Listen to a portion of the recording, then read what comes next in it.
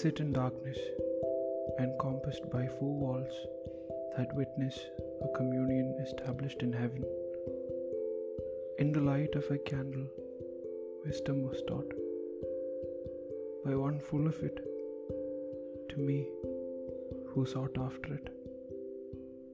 With blurry eyes, now I see the stains and sins that cover me.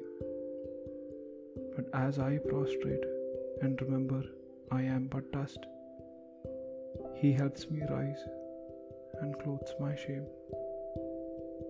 He saved my tears in His bottle and calls me His child.